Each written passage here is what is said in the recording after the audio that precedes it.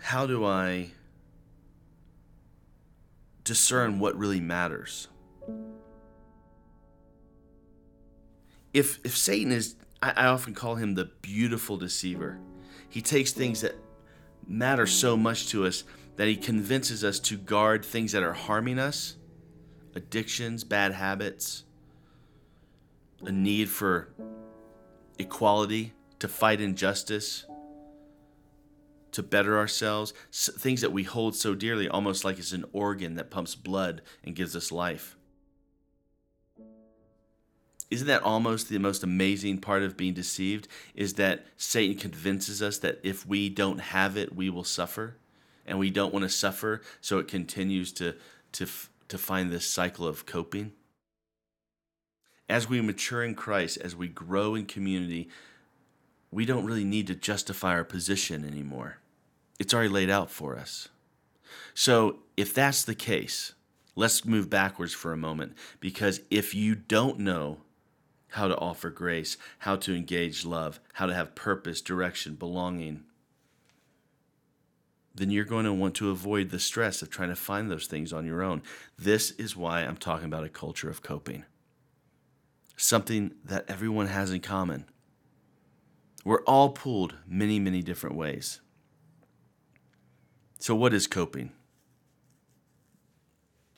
Alleviate stress, right?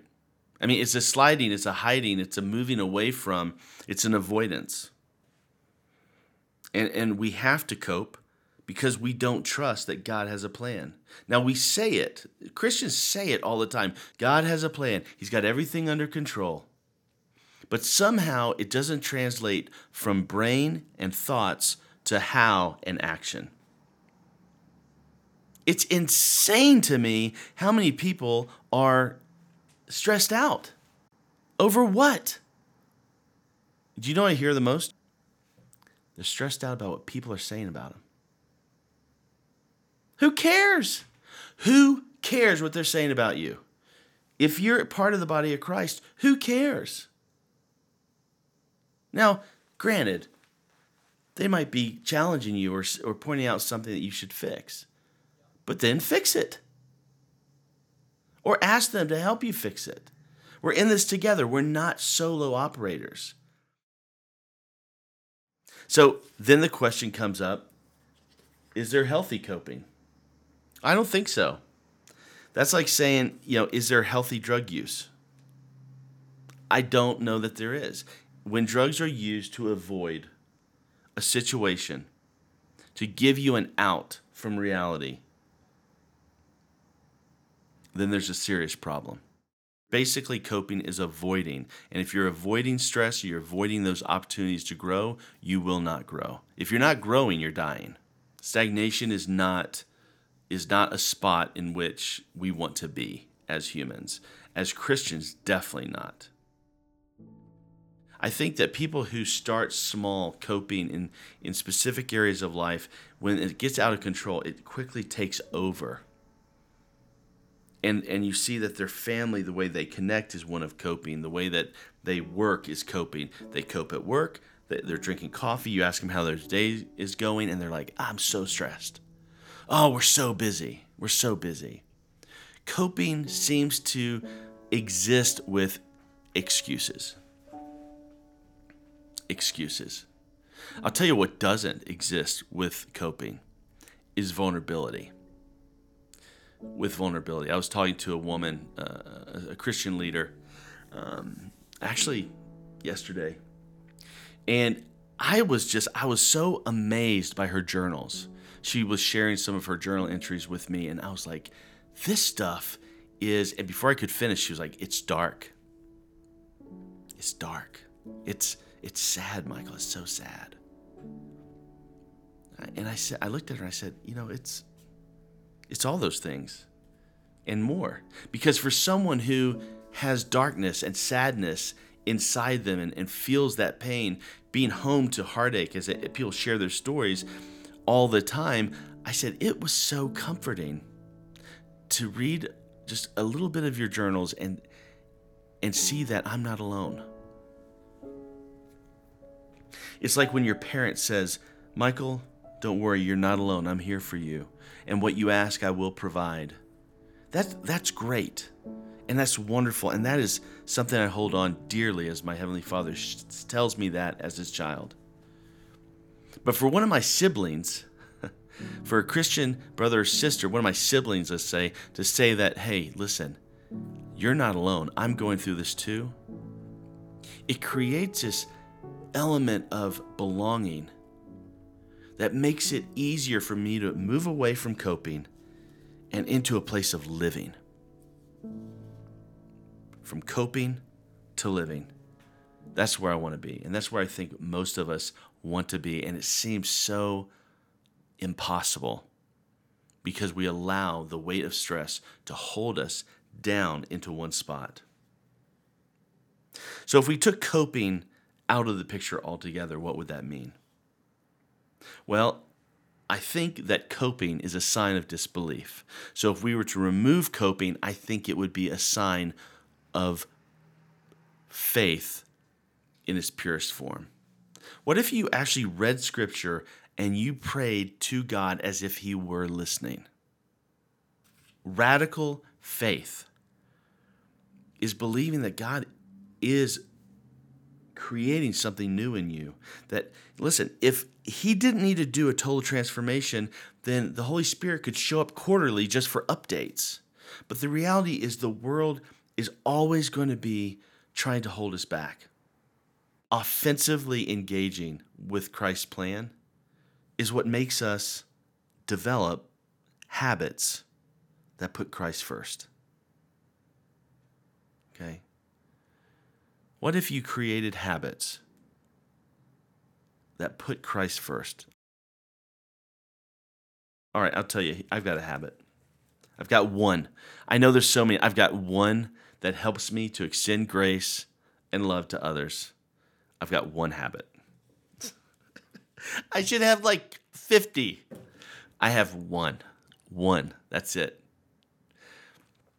All right, so if I'm interacting with someone, an adult, say the same age as me, and they say something and my brain begins to go to thoughts of reactivity, judgment, defensiveness, criticism, I simply do one thing. In my head, quickly, I will picture them as a 12-year-old. I don't know how I came up with a 12-year-old. I think that 12-year-olds represent like this honesty, this truthfulness, where like they're not out to get me. And so I think of that adult as a 12-year-old. And I think to myself super fast, would a 12-year-old be trying to get me? And of course, the answer every time is no. So immediately I radically reframe that situation, and I see them as a child. And I don't mean that demeaning and rude. For me, I know that I am more compassionate with children than I am with adults. If a 12-year-old comes up to me and says, "Why are you reading that book?" I think of it as they're inquisitive. They want to know why I'm reading the book, and then I tell them. If an adult comes up to me and they said, "Why are you reading that book?" I automatically assume that they're judging me for reading that book. So my automatic radical reframe is I just put everyone in the place of a 12-year-old, and I find that immediately I'm not triggered.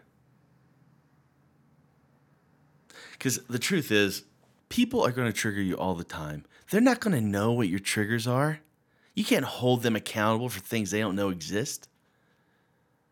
The only people who know what your triggers are typically the people who helped you build them. That's it. Okay? All right, let's move on. So coping. I don't think you need it. In fact, I think that when you're coping, it's your way of trying to move back into a sinful state in which you are taking care of yourself, therefore rejecting the providence of God.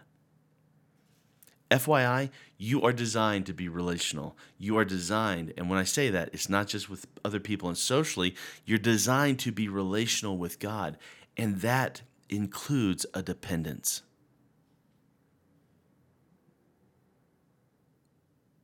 Newsflash.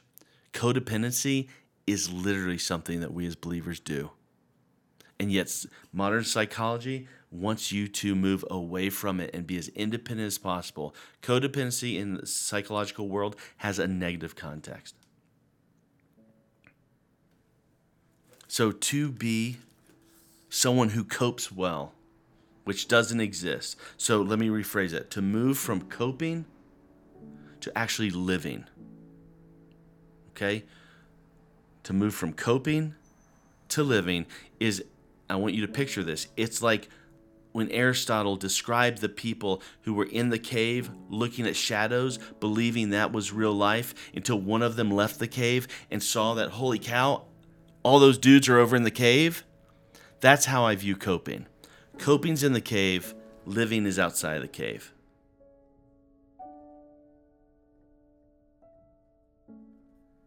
So here's the summary, guys. Here's what you got to understand. There's no need to try to reform something that is wrong to begin with. Okay? That's like me trying to reform gluttony into positive gluttony.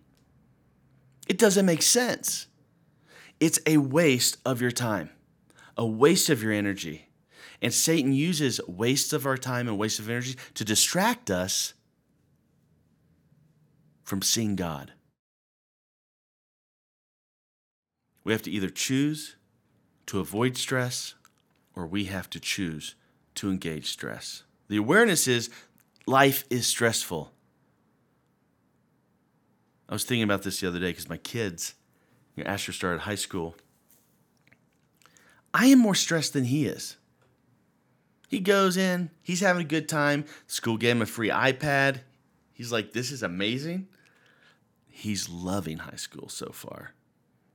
My daughter's in middle school, and my youngest is in elementary school. You would think they own the place. They love it. I'm the one who's always stressed out. And when I get stressed out and I acknowledge it, I have the awareness that that stress is building up, and I am fabricating unrealistic things happening because it's what happened to me. I was bullied as a kid. I was called names.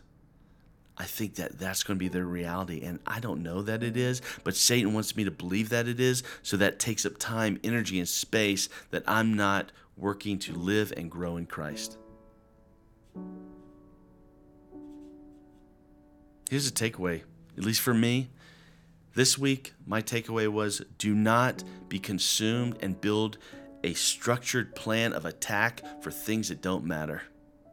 Sometimes we can see that we're not going to win the battle, and sometimes we just convince ourselves to keep fighting because it keeps us busy. And busyness is one of those forms of coping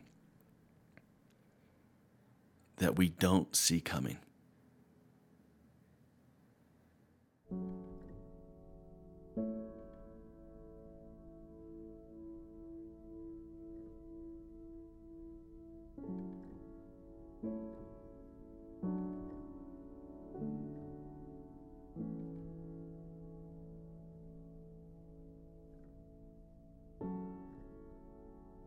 If you like what we're doing and you want to support it, rate us, give us some stars if you like it, and most of all, share it with other people.